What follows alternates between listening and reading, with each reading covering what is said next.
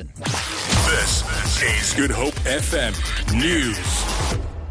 Good evening. Western Cape Education Minister Debbie Schafer says a lot needs to be done in the province to ensure that more learners who pass matric qualify for a university degree. Schafer was speaking at New Eisleben High School in Crossroads, which managed to improve from 47% in 2015 to 68% pass mark in 2016. Schafer has described the result as a remarkable improvement. She says the department will continue to assist schools that are still performing under 60%. The province came second in the country with 87.7%.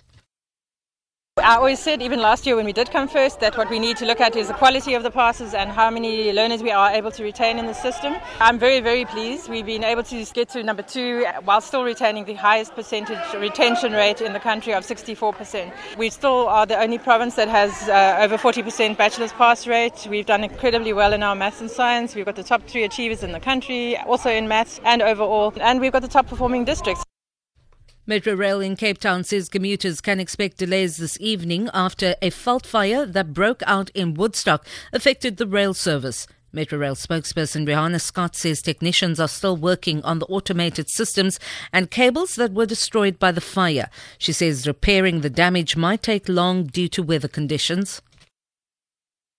The service is not back to normal. It is still delayed. The fire destroyed quite a lot of cabling, so there are delays of 60 plus minutes while our technicians are trying to fix it. But with the wind and the weather, of course, it's not easy to do. Choppers will continue to water-bomb the Somerset West area to ensure all hotspots are fully extinguished.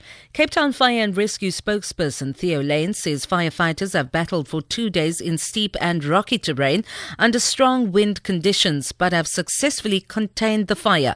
7 structures have been damaged as well as vegetation and a portion of vineyards belonging to Vergelegen Wine Estate. Lane says the cause of the fire in the area is unknown. The fire has been 100% contained and we still got numerous hotspots over the entire fire area. Crews will remain on scene throughout the day and we want to douse as many of those hotspots as possible before the wind comes up. There's been no further damage to any property as well as no injuries reported. Cheaper air travel could be on the cards after Airports Company South Africa confirmed it will be decreasing aircraft landing fees, aircraft parking fees and passenger service charges by 35% from April.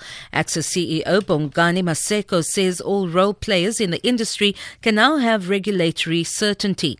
AXA reported a profit of nearly 2 billion rand for 2016. It has a number of development initiatives in the pipeline, including the realignment of runways and terminal improvements at Cape Town Airport.